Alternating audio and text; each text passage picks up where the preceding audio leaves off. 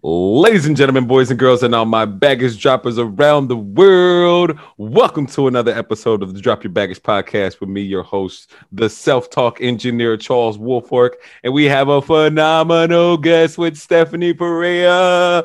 But first, I want to ask everybody out there, whether you're on YouTube, Facebook podcast, please subscribe. And if you're on YouTube or Facebook, give me a thumbs up, a like button, click. And then if you are on a podcast platform, give a brother 5 stars and some feedback.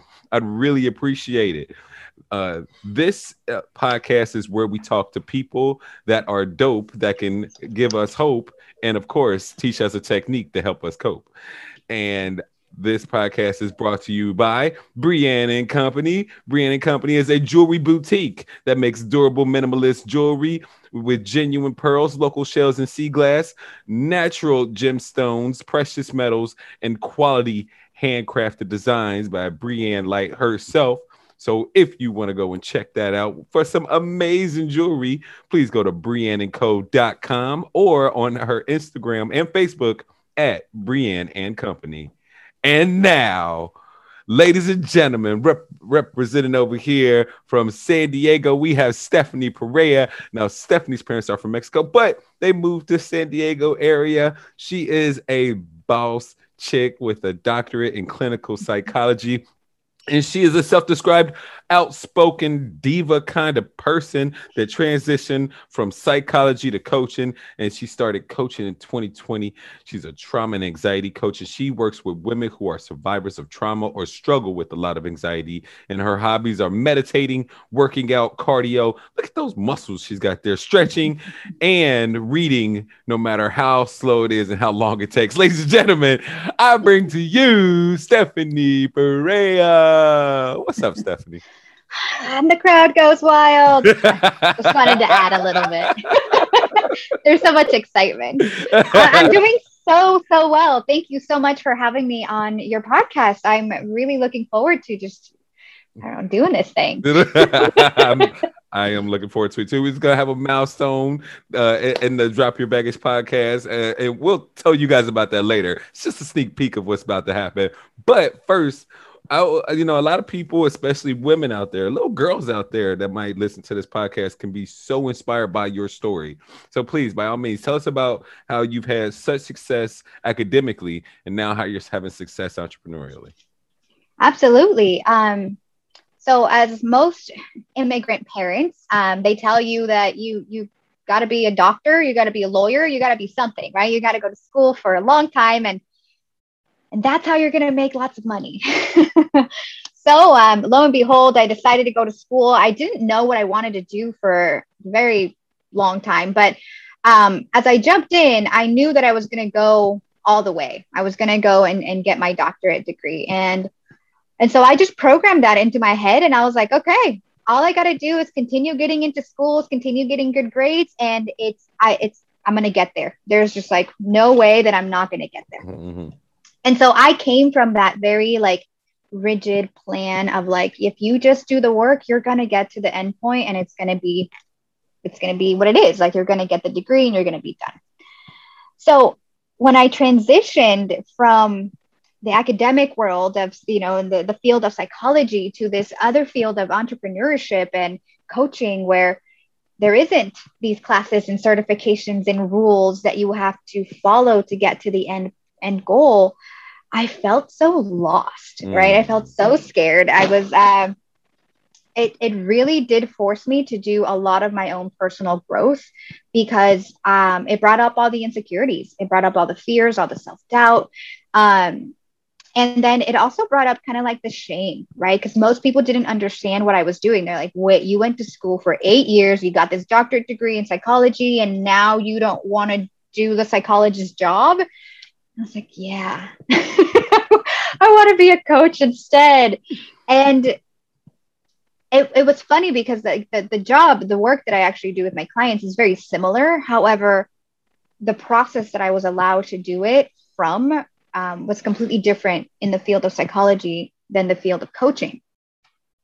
Therefore, I chose the field of coaching, and I chose that I liked the liberty. But the ironic thing was that when that liberty was like given to me, so like I didn't have the boss telling me what to do, I didn't have the running to-do list, and I got to create all the things, right? I got to decide my time that I worked. I got to decide the workflow that I wanted to do, everything. It was like I missed having the boss telling me what to do. I missed it because I had to think for myself. And it's so funny because most of us, since like childhood, when we're in grade school, we're trained to have somebody else tell us what to do, and so we just do it, and that's how we progress through life. And I can tell you, like at the age of like 25, I was getting ready to graduate in like the next coming year, and I had a crisis because I was like, I don't know how to do anything besides be a student. Like I don't know how to do more than that, be a functional human. Like, what does that mean? What does that look like? And so it kind of felt like, you know, when you go bowling and you have the little bumpers, that's kind of what it feels like when you have like the boss telling you what to do, the teachers or the professors telling you what to do, right? You have everybody else bumping you around. But when you go into entrepreneurship and you just build your own business and you find this place where you get to just be and do whatever it is that you think helps, and you can create and help people however you want to help them, like those bumpers go down, right? And so think about it, like when you are bowling with bumpers, you feel really great. You feel confident. You're like, you know, it's going to hit some kind of pins at the end, right? But when you take the bumpers off, you have a lot of doubt, right? A lot of fear that it's going to go, you're going to get a gutter ball. And if you get into the gutter, you know that you're not hitting any pins.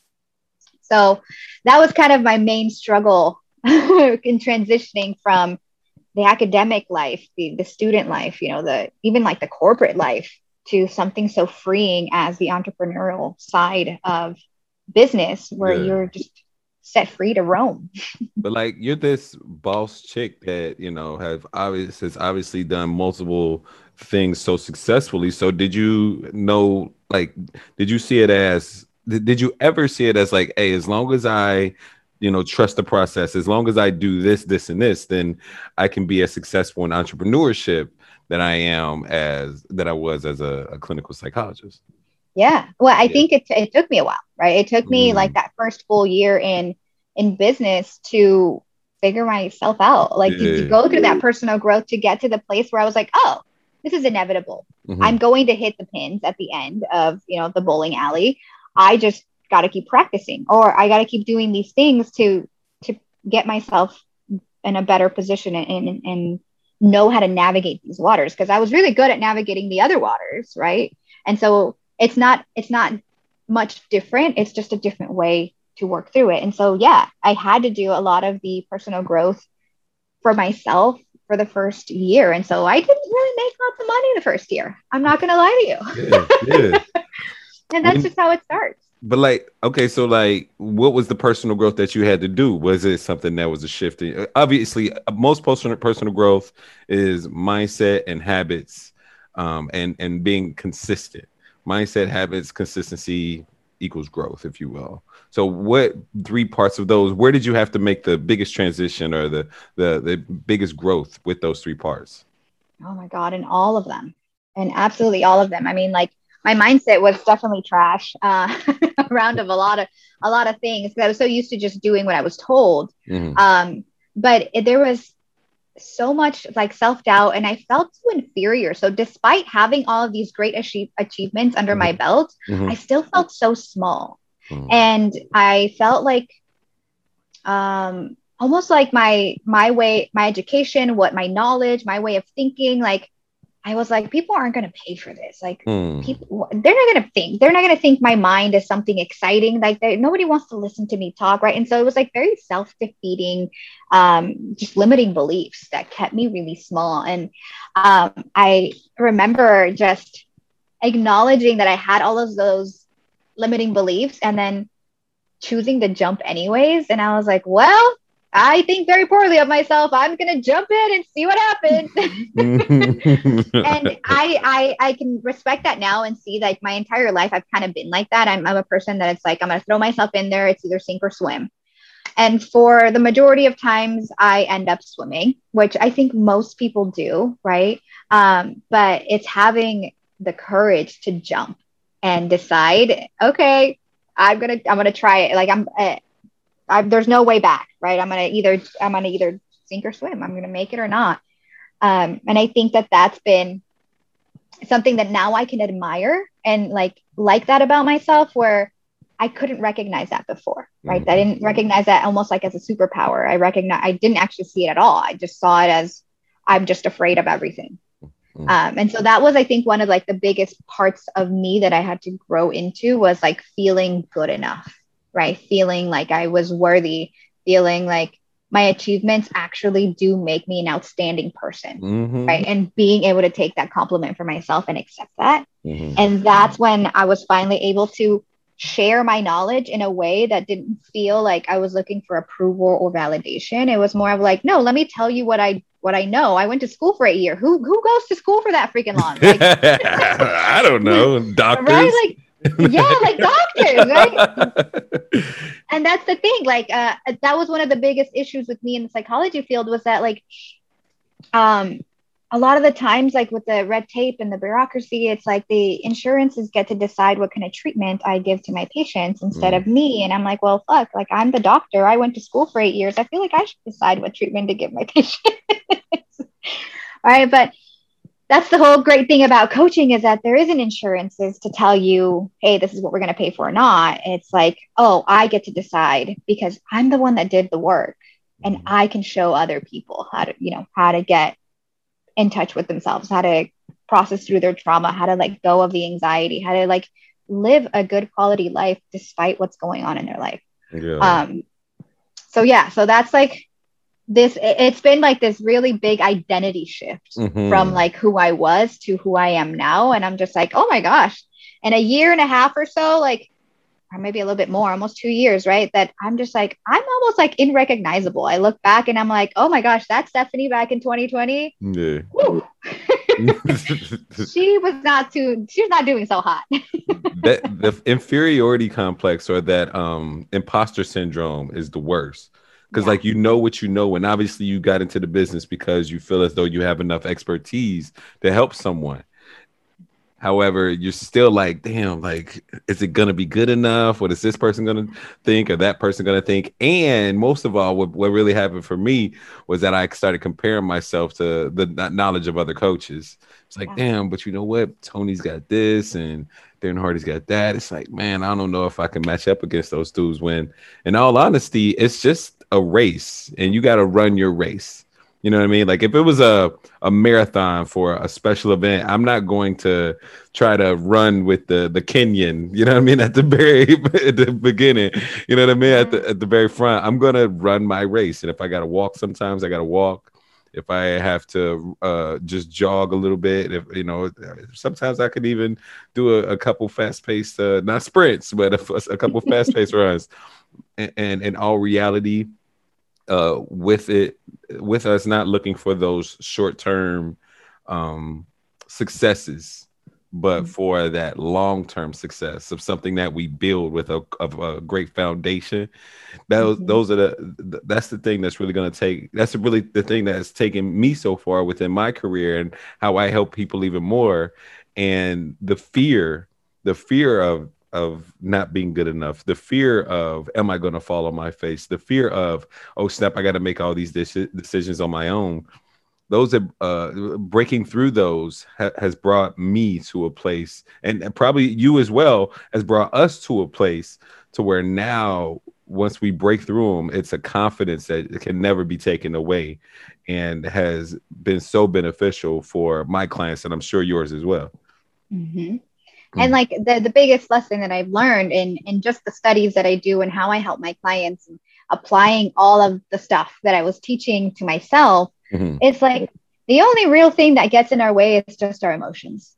That's really just it. And if you know how to, process through your emotions, bring your nervous system down, which is like your biological response to your emotions, is essentially what it is, right? That if you can regulate that, then you're freaking unstoppable. Hell yeah. Right? And that's what I teach my clients. It's like, trauma or no trauma, if you don't know how to regulate your biological like alert system, and you don't know how to regulate and make sense of your emotions, then it doesn't matter what comes up into your circumstance in that moment. Like, it doesn't matter what comes up in your present. if, you know, and the simplest way to look at it is like if someone's like, hey, we're going to Disneyland, but you don't know how to regulate your emotions and your nervous system is hyperactive, it's going to think, crap, it's going to be so full. There's going to be so many people. There's going to be all these lines. It's going to be hot. I'm going to have a heat stroke. I'm going to die. Right? Like, you just went into this complete different place where it's like, oh, but like if you're calm and you can regulate it and you understand your emotions, like, yeah, you feel excited and amped and you're actually motivated to go to Disneyland versus I don't even want to go anymore. Right? And so even like a circumstance that can just objectively look like a positive thing can be read as something completely negative, and it's just dependent on where the person is. It's all about, and that phenomenal. Like it's just like mind blowing to know that. So on this point of anxiety, right, that people can get, I see that there's a couple things that help with anxiety. Or number one, the main thing that helps with anxiety for me, and I know this is your expertise, but like gratitude is huge. Gratitude is just outstanding, yo. When you are in a place of gratitude, it is very hard to get into a depressive mode.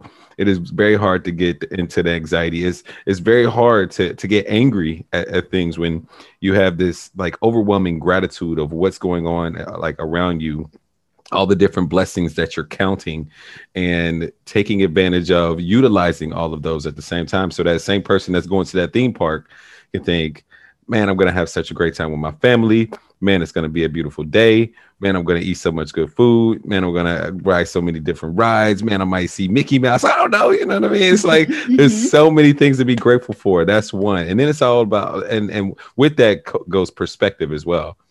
It's like, man, I get to go to a theme park and there's some kids out there that can't go to a theme park. I get to go to a theme park and I go with my family or friends, and some people don't have close family or some people don't have friends. So it's like that perspective, that shift in your perspective, it makes a ton of like a world of a difference when it comes to someone having that experience. Because what I learned from James Clear in the Atomic Habits is that your experiences shape your beliefs, and your beliefs shape your experiences. So if you have this belief that the world sucks and that I'm gonna die and I'm just gonna always have a bad experience, then that's what you're going to go through. That's what you're going to manifest in the long run. Yeah. So it's just staying in that place of a great attitude of gratitude while having a perspective of someone that is better off than someone else, and not in like a bougie way, but in a way that can display that gratitude in a stronger way. Sure. I mean, and it just depends. Like, I think practicing the gratitude and practicing shifting that perspective is something that's super, super valuable. But when it comes to like severe anxiety and trauma, it's no longer a cognitive thing that you can work through. It turns into a biological thing, right? And so now it's not your brain that's betraying you, because logically you know that you're safe. It's more that your body is betraying you and saying, hey, I'm ringing the alarm. Something's going on. I'm freaking out here, right? And so some of the deeper work that I do is helping my clients feel safe in their body again, right? Which is something that for maybe us is like, well, that's crazy. Like, what do you mean? What? It's my body. Of course I feel safe in it, right? But it's like, oh, when women trauma survivors have this very negative relationship with their body, they disconnect from it, right? And so their body is on high alert because there's not that harmony between your mind and your brain and your soul. And so all of that needs to be in harmony in order for us to have a good quality of life, in order for us to actually register gratitude as something that's a good feeling. We first have to get out of that survival mode. Because if we're in survival mode, we can't, like if some bear is chasing you, you're not like, oh, I'm so grateful that I'm alive. No, you're fucking looking for a way to run or hide or something, right? You're looking to survive. And so like, that's where a lot of my female clients are. It's like, they're constantly in the survival mode, right? And so this is where therapy sometimes fails, because there is a lot of cognitive processing during therapy and a lot of talking, right? Where they're like, hey, my brain is not the issue right now. It's like my body, right? Like I can't get my body to calm down. Mm-hmm. So a big exercise that I really like is just doing breathing retraining. And it's part of stimulating our vagus nerve, which is part of the sympathetic system, which calms us down. Mm-hmm. And it's really simple. You just inhale for a count of 5, hold it for 2 seconds, and then exhale for a count of 8 to 10, right? The long exhale, the long, slow exhale is what stimulates that nerve that goes through our body and tells our body that everything is okay, right? Now, for some people, it's going to feel okay to do it for a little bit, but then maybe like a minute later, they're like, oh, feeling safe is unsafe, right? And so they'll go into this other cycle of like, now I'm unsafe because I felt safe. And it's just this back and forth project of like, okay, we created safety for like 1 minute. Great. Yeah. Now we're going to go back to unsafety, and then we're going to create safety for a minute and a half, right? And you just keep building and building and building until the person feels normalized, or that safety feels normalized in that person's body. Does that make sense? 100%, 100,000%. Thank you for expanding my consciousness on that. You know, me as not someone that studied the brain well in that certain way, only has like such a narrow view of it. But you're talking about fight or flight all the time. Like that is something totally different that I have had clients deal with. But like, you know, I have the exercise mental and emotional release that we're going to be doing. So the subconscious now. Dr. Joe Dispenza consistently talks about how the subconscious is the body, and how like you are constantly in that mode because your personal reality is something of fear that releases that cortisol and that adrenaline in just a second because of a thought. And then you go back to that place. And in order to make the deepest type of change, you have to do it subconsciously, but it takes practice. You know what I mean? It, like you said, it's about stretching that awareness over time. So it could be a minute to a minute and 30 to 2 minutes of just feeling that comfort and knowing that it's okay. Because with that comfort, people also feel like they're letting their guard down and they're vulnerable. When actually vulnerability is one of the greatest superpowers that you can actually have as well.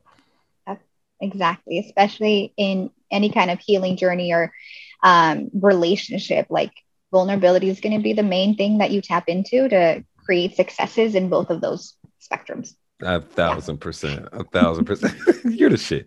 All right. So, like I said on the Drop Your Baggage podcast, we talk to people that are dope, that can give you hope, and also teach you a technique that can help you cope. And that technique is mental and emotional release. And today we're going to do something a little different. Usually, I help not clients, but I help people on the podcast release anger, sadness, or fear. But Stephanie here is throwing a curveball at me right before the podcast began. And she said that she wanted to release, like, what would you say? The fear of like disappointing someone. The fear of being wrong. The fear of being wrong. I'm like, that's not usually a fear that people have. So I asked her, okay, go ahead and focus on what that would make you feel. And she said it would feel shame. So we're going to release shame today on the podcast. This is a first, and I'm so excited to do so. But first of all, I want to let all of you guys know to please do not try this by yourself. Meditating is a great technique, as Stephanie just said, with a breathing exercise. That's also a sort of meditation. But if you are going to do this specific technique, please consult with a neurolinguistic programming or a certified practitioner of neurolinguistic programming. I am not a psychologist or a therapist or a social worker or a counselor like that. That you can go to Stephanie for that, but well, not anymore. Never. But yes, please go to someone. And if you want to learn more about this technique, go to Eliminating Insecurities Now. Once again, that is Eliminating Insecurities Now. Now, with eliminating shame, why do you want to eliminate shame? Why do you want to release or process shame, I should say, instead of eliminate? I think shame. Well, generally speaking, shame is usually a big barrier to most humans overall, because shame just feels extremely uncomfortable. And for the most part, we don't really know what shame feels like because we don't spend a lot of time recognizing it. But I know that for me, in my own path, in my own journey, growing up just culturally with the Hispanic background, it was just like a lot of shame-based stuff. There's a lot of like joking, and you get a lot of nicknames, and like, and all of it isn't a joking, like good way, I guess. But in the end, when we break down what's actually happening, it's like a form of bullying, right? And bullying, all that is shaming. And so I think for the longest time, I've carried shame. And so if something happens, I always feel like I've done something wrong, or like there's something wrong with me, right? And kind of like that belief of like I'm not good enough that I shared earlier, like that's always kind of hovering around. And so I noticed that shame stops me a lot of the times, that the fear of feeling shame or something, doing something wrong, making a mistake, right? That it's it does stop me, especially now, like in my business where I'm growing and expanding, and I'm like, oh, I don't want to say something that makes somebody else mad, right? And it's that fear of experiencing shame, or that resistance towards shame. So I see that it still gets in my way when I want to take risks and I want to do something different, right? So yeah, that's a big part of why I think shame is a good emotion that I would like to release. It shows up in everywhere. It shows up in my relationship sometimes, where I don't want to admit that I was wrong. And so I try to avoid it in every kind of way. But it creates a lot of issues too, because it puts your brain into this blaming mode, right? And so you either blame yourself for everything, or you blame the world outside of you for everything. And that doesn't serve anybody, right? It's taking that responsibility. So yeah, shame is just an emotion that has its value, but that is inappropriate for most situations. Yeah, 100%. And with you taking on this new career and getting off the beaten path of what you were supposed to do, there definitely can be a lot of fear of being wrong, and the shame that goes with not doing what your parents wanted and what the culture wanted and what everybody expected you to do. It's like, they probably had something to say about that, if you will. So like now the pressure is on for you to succeed as well. Or do you feel that pressure? Not necessarily to succeed. I think in the beginning I did feel that pressure. I think now it's more, I have stepped into that space of like, it's inevitable that I'm going to succeed. It feels good. I know that I'm not going to like lose everything that I have. I'm not going to end up homeless on the street, like even though my brain wants to tell me that that's what's going to happen. I know that that's not going to happen. But it's more of just like, I want to be free, right? I think our emotions sometimes cage us in, and I wholeheartedly believe that shame, guilt, and helplessness are one of the biggest emotions that create these mental cages for us to stuck in. Big time. Let's go ahead and release that shame today. With the mental and emotional release process, all you have to do, we went over this before, all you have to do is 3 things. Number 1, you need to use your imagination. Most importantly, you have to follow directions. I always say this, so no offense, but if you do your own thing, you're going to screw it up. So every word that I say is very important. So please follow directions. Number 3 is to trust the process. Know that I'm your guide, and I'm going to be leading you through this easily and effortlessly. And we created your timeline, your past. If your past could be to your left, to your right, or behind you, where's your past? Behind me. Where's your future? In front of me. Perfect. Now, the most important thing that we're going to be doing right now is changing our negative thought patterns to positive thought patterns. So we're going to be observing events, and the negative thoughts about that event do not matter. In order to make true change, in order to truly change your perspective, your life around like how you feel around shame, you have to see things through, or you have to change that negative thought pattern to a positive thought pattern. So the learnings that you have and the empathy that you have and the compassion that you have for yourself and others is so important. It's so important. And I'll remind you of that. But if you really, really want to make true change, that those thoughts that cause you to be like to feel shameful, you want to switch those over to a truth of empathy, of acceptance, of forgiveness for yourself and others. Cool. Awesome. So is it all right with your unconscious mind for you to release this shame today and for you to be aware of it consciously? Yes.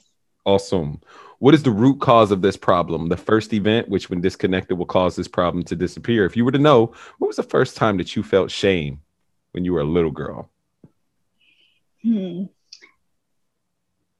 I want to say I was probably around 6. I was in elementary school.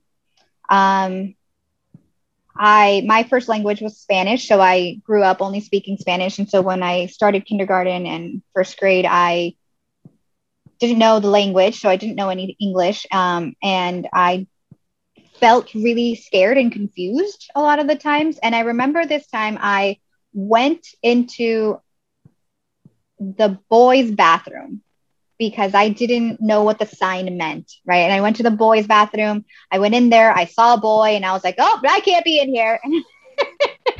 And rolled out of the boys' bathroom nonchalantly and tried to make my way over to the girls' bathroom without anybody noticing me. But lo and behold, one of the boys saw me and started laughing and making fun of me for being in the boys' bathroom. And I don't remember if I cried, but I did remember feeling that heavy shame of like, oh, I'm being laughed at. There's something wrong with me. I did something wrong. This, I'm so dumb kind of thing. And so funnily enough, like that memory has always been there. I always remember it in the back of my head. And I think that that's probably the first time where I felt shame. Yeah, that came. Yeah, that's a really, really good one. First of all, because it's so vivid in your mind, but second of all, because it's so young, you see like that's the root cause, that's where it all started, and then just boom, it goes from there. That's excellent. All right, you can go. Let's go ahead and get ready. Let's do the process. So you can go ahead and close your eyes and relax, and let me know when you're ready for the process to drop your baggage. I'm ready. Awesome. Now, just imagine floating up above your timeline and float deeper and deeper and deeper into the past, above that first event in which you felt shame when you were just a little girl, and hover above that little girl and see yourself and those boys in the bathrooms and everything that was in the event, just like it was like a TV show. Let me know when you can see that little girl. I can see her. Can you see everyone else in the event as well? Awesome. Now just stay right there, being the observer of the event in that position. Now just ask your unconscious mind what it needs to learn from the event, the learning of which will allow you to let go of the emotions easily and effortlessly. Your unconscious mind can preserve the learnings so that if you need them in the future, they'll be there. Just tell your unconscious mind to preserve the learnings. What is something positive and empowering you can tell that little girl with the consciousness that you have today that will allow the emotions to evaporate like water on the concrete on a hot summer day? Once again, very importantly, what is something positive and empowering you can tell that little girl and everyone involved in the event with the consciousness that you have today that would allow the emotions to evaporate like water on the concrete on a hot summer day? And as you preserve these learnings, the emotions are starting to dissipate more and more until they're all gone. Just let me know when they're all gone. Okay. Awesome. Now, once again, the most important thing about this whole exercise is the positive thought pattern. So now let me know, what did you learn? With your eyes closed and with you looking at that little girl and everyone else involved in the event, what did you learn? I learned that I was blaming myself. I didn't have any resentment or anger or even like the shame attached to like the boys that laughed. It was the connection I had to myself. I learned that I didn't have to beat myself up. How did I expect myself to know something that I never learned, and that it's okay. And looking at that little girl and the whole event from the consciousness that you have now, What learning will help you in the future? I'm supposed to make mistakes. I'm not a know-it-all. I don't know everything. That's right. Now, just imagine floating up above your timeline and float deeper and deeper and deeper into the past, above the dinosaurs during the prehistoric age. Let me know when you're above the dinosaurs. Okay, I think I'm there. Awesome. Now, as you're above the dinosaurs during the prehistoric age, float deeper and deeper into space to where space and the atmosphere connects. And imagine your timeline is the size of a fingernail. Let me know when you're there. I'm there. All right. I'll just float there, weightless, in space. And now ask yourself, where are the emotions? Tell me, are they there or have they disappeared now? Yeah, I don't have them. Awesome. Now, just imagine floating down inside the event, seeing through your own eyes as a little girl, and check on the emotions. Tell me, are they there or have they disappeared now? They're not there. Awesome. Float back above the dinosaurs and then float into space to where space and the atmosphere connects. Let me know when you're there. I'm there. All right. Listen very, very closely. Float very, very high above your timeline, above each and every event in which you felt shame from birth until now in chronological order. Don't skip one event that has a charge on it. Preserve the learnings and let go of all the shame all the way back to now. Take your time. Go. Okay. All gone? All gone. Awesome. Float down into your body and open your eyes when you're ready. I'm back. Welcome back. How does that feel? That feels so calming. Yeah. Yeah. Just like so light, right? Just like, I don't know. Just like so freeing, so light. That was a really good exercise.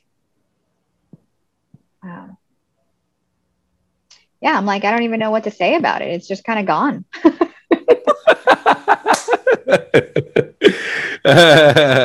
All right, let's test it out. Can you smell bacon? Can I smell bacon right now? Yeah. No. Okay. That's a NLP technique to help you break state. Can you remember a time in the past in which you used to feel that old emotion? And go back and notice if you can feel it, or you may find that you cannot.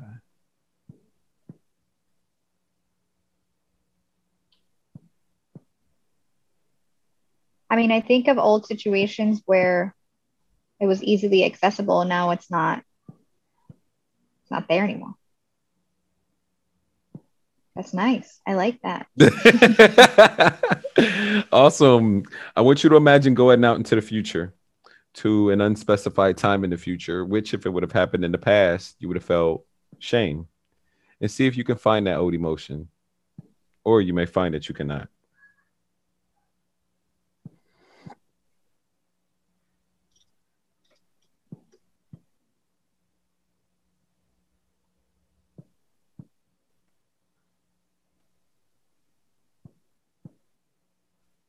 No.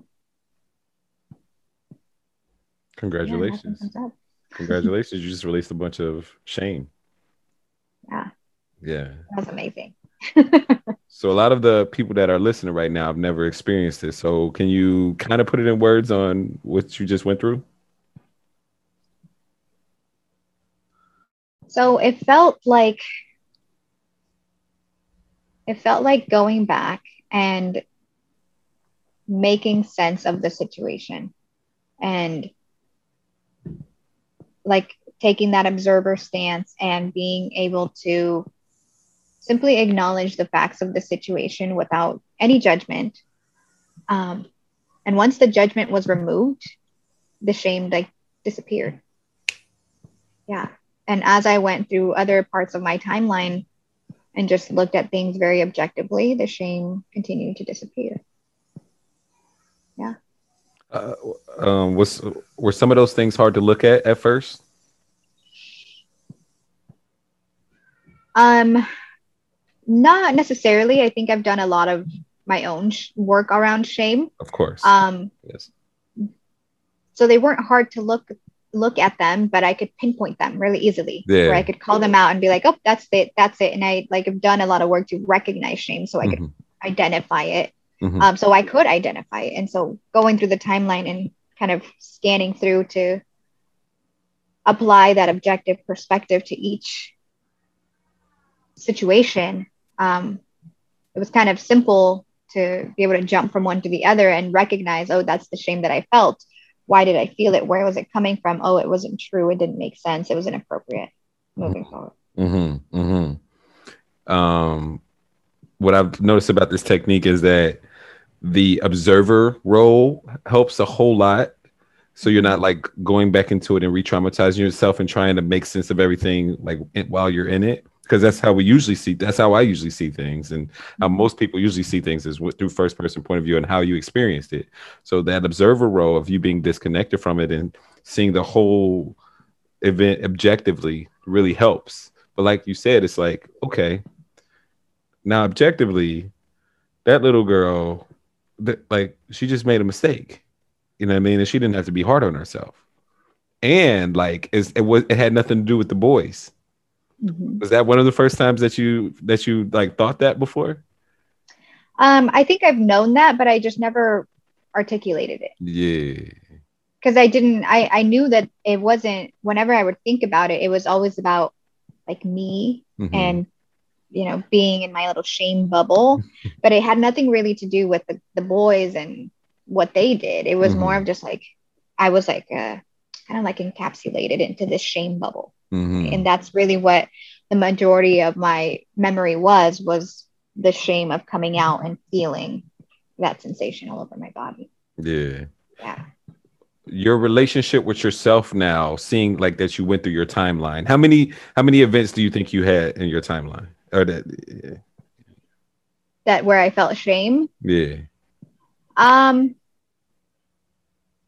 I mean, I'm sure that there's a lot, but there's probably only like five that really stood out that I kind of honored on the way through because I was like, okay, if those are the ones that are coming up, those are the ones that need this. Exactly. Versus trying to like scan through Right. all of my timeline, Right, right? right. So just think like you had like five little, like not five little, but five breakthroughs in this one session. Mm-hmm. You know what I mean? So how do you feel like your relationship with yourself will change in the future, seeing those five major events in a different way?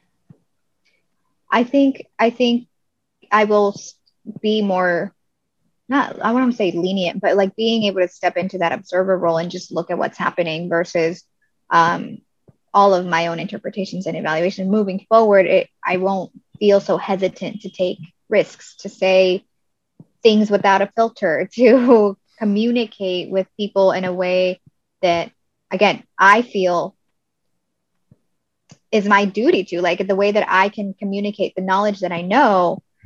So it's not censored. So it's not vague and, trying to appease everyone. The people pleasing stuff needs to go away. So, Mm-hmm. Hmm. so I think with the shame kind of dissipating a bit or completely actually, because it's not there anymore. Um, it gives me that freedom to just do whatever I think is going to be good for me Yeah. or for my clients. Yeah. I love having your perspective with you being like a clinical psychologist because you, like you said, you've done the work. You can spot these things. You can feel it, and now it's like you see, like, oh man, my mindset was this. This was my thought pattern, and now this is the new thought pattern. What's the major thought pattern that you got? Like, what was the major theme that you had to have throughout your timeline too? I think the major, like the one that stood out was like, you're supposed to make mistakes. Yeah, You weren't supposed to know. yeah. This was supposed to happen, kind Hmm. of thing. Hmm. And that even coming to the future where I'm at now or the present where I'm at now is like, yeah, I'm supposed to not know these things. Hmm. I'm supposed to, fall on my face a couple times and all the failures are supposed to happen. Yeah. And so it's fine. Everything's fine. That's huge. Like as an entrepreneur, we're supposed to fail forward, and we're only doing the best that we can with the resources and consciousness that we have. So the resources we have plenty of course, but the consciousness part, and that's where we get through coaches. You know what I mean? Like I definitely invested in some coaches and consultants through books and courses. That's where the consciousness comes from, and that's how we advance. But until then, we just fail forward and keep making mistakes until we become more proficient at our craft. Yeah. And I mean, it gets me to a place of kind of understanding that I'm not supposed to know it all, right? Like there's so much to know, and I'm not going to be able to know it all. And that's okay. And I don't actually want to know it all. It's a lot of work to know things. So if I don't know, it's like, oh, I don't know that. That's okay. Yeah. That's it. Like that's it. That's period. Like there's nothing else to be said. That's it. I love it. It's okay. I don't know it. It's fine. Hey, but I'm willing to learn though. I'm willing to test and I'm willing to experiment and learn, which is the best part. Like, I'm not supposed to know, and the only way that I can know is by going out there and fucking doing it. Yeah. And that's a great perspective to add on to it. I think kind of like to the phrase like I'm not supposed to learn, but I'm willing to learn. That actually sparks a much like, I don't know, inclusive thought. Yeah. And I like it because that just leaves space to be a learner for the rest of your life and not feel shame. I think a lot of us get to a peak and we're like, oh, well, I should know everything. I'm the expert in this field. And then someone comes along and teaches you something, and why not take it? Yeah. Oh, yeah. You're like, what? I thought I wrote the book on this. Like, Exactly. Oh, I love that. Yeah. Awesome. Exactly. Awesome. Thank you so much for coming onto the show. Of course. This was so fun. I really enjoyed it. I've always been kind of a skeptic with things. And this is my very logical, almost black and white thinking, right? That I had to break out of, but like kind of a skeptic with hypnotherapy and neurolinguistic, programming and all these other modalities. But in the end, everything works. And I'm starting to learn that everything works. It's just what you decide to let work. That it will work for you. I mean, I'm a very big fan of this this ancient guy from Palestine. They called him Jesus, and he used he used some very he used faith as the biggest healer. Like, so people had so much faith in this guy that they would touch him and then they would just become healed. Or like they had so much faith in him that, whatever they wanted to manifest, that it would happen. Like the was it the centennial, the soldier that came to him saying, "Hey, my daughter's sick. I need your help." He's like, "Bro, go home. Your faith has already helped her." So like even things like that, it's like all these different modalities can definitely work with an open mind, but also the most powerfully the belief that it can't work. Yeah. And that's really what faith comes down to be, is just our belief. And it's so powerful, and it's so powerful. But thank you. I got you, girl. Please, would you love to? I would love for you to give the audience one more bit of wisdom, wise words that you have for them. Wise words. Okay. My biggest takeaway from life so far is to slow down. There is no need to be rushing to the finish line, because we all know what the finish line is and we all don't want to get there. So slow down, enjoy every single day, every single moment, even the uncomfortable, annoying moments. Enjoy those too.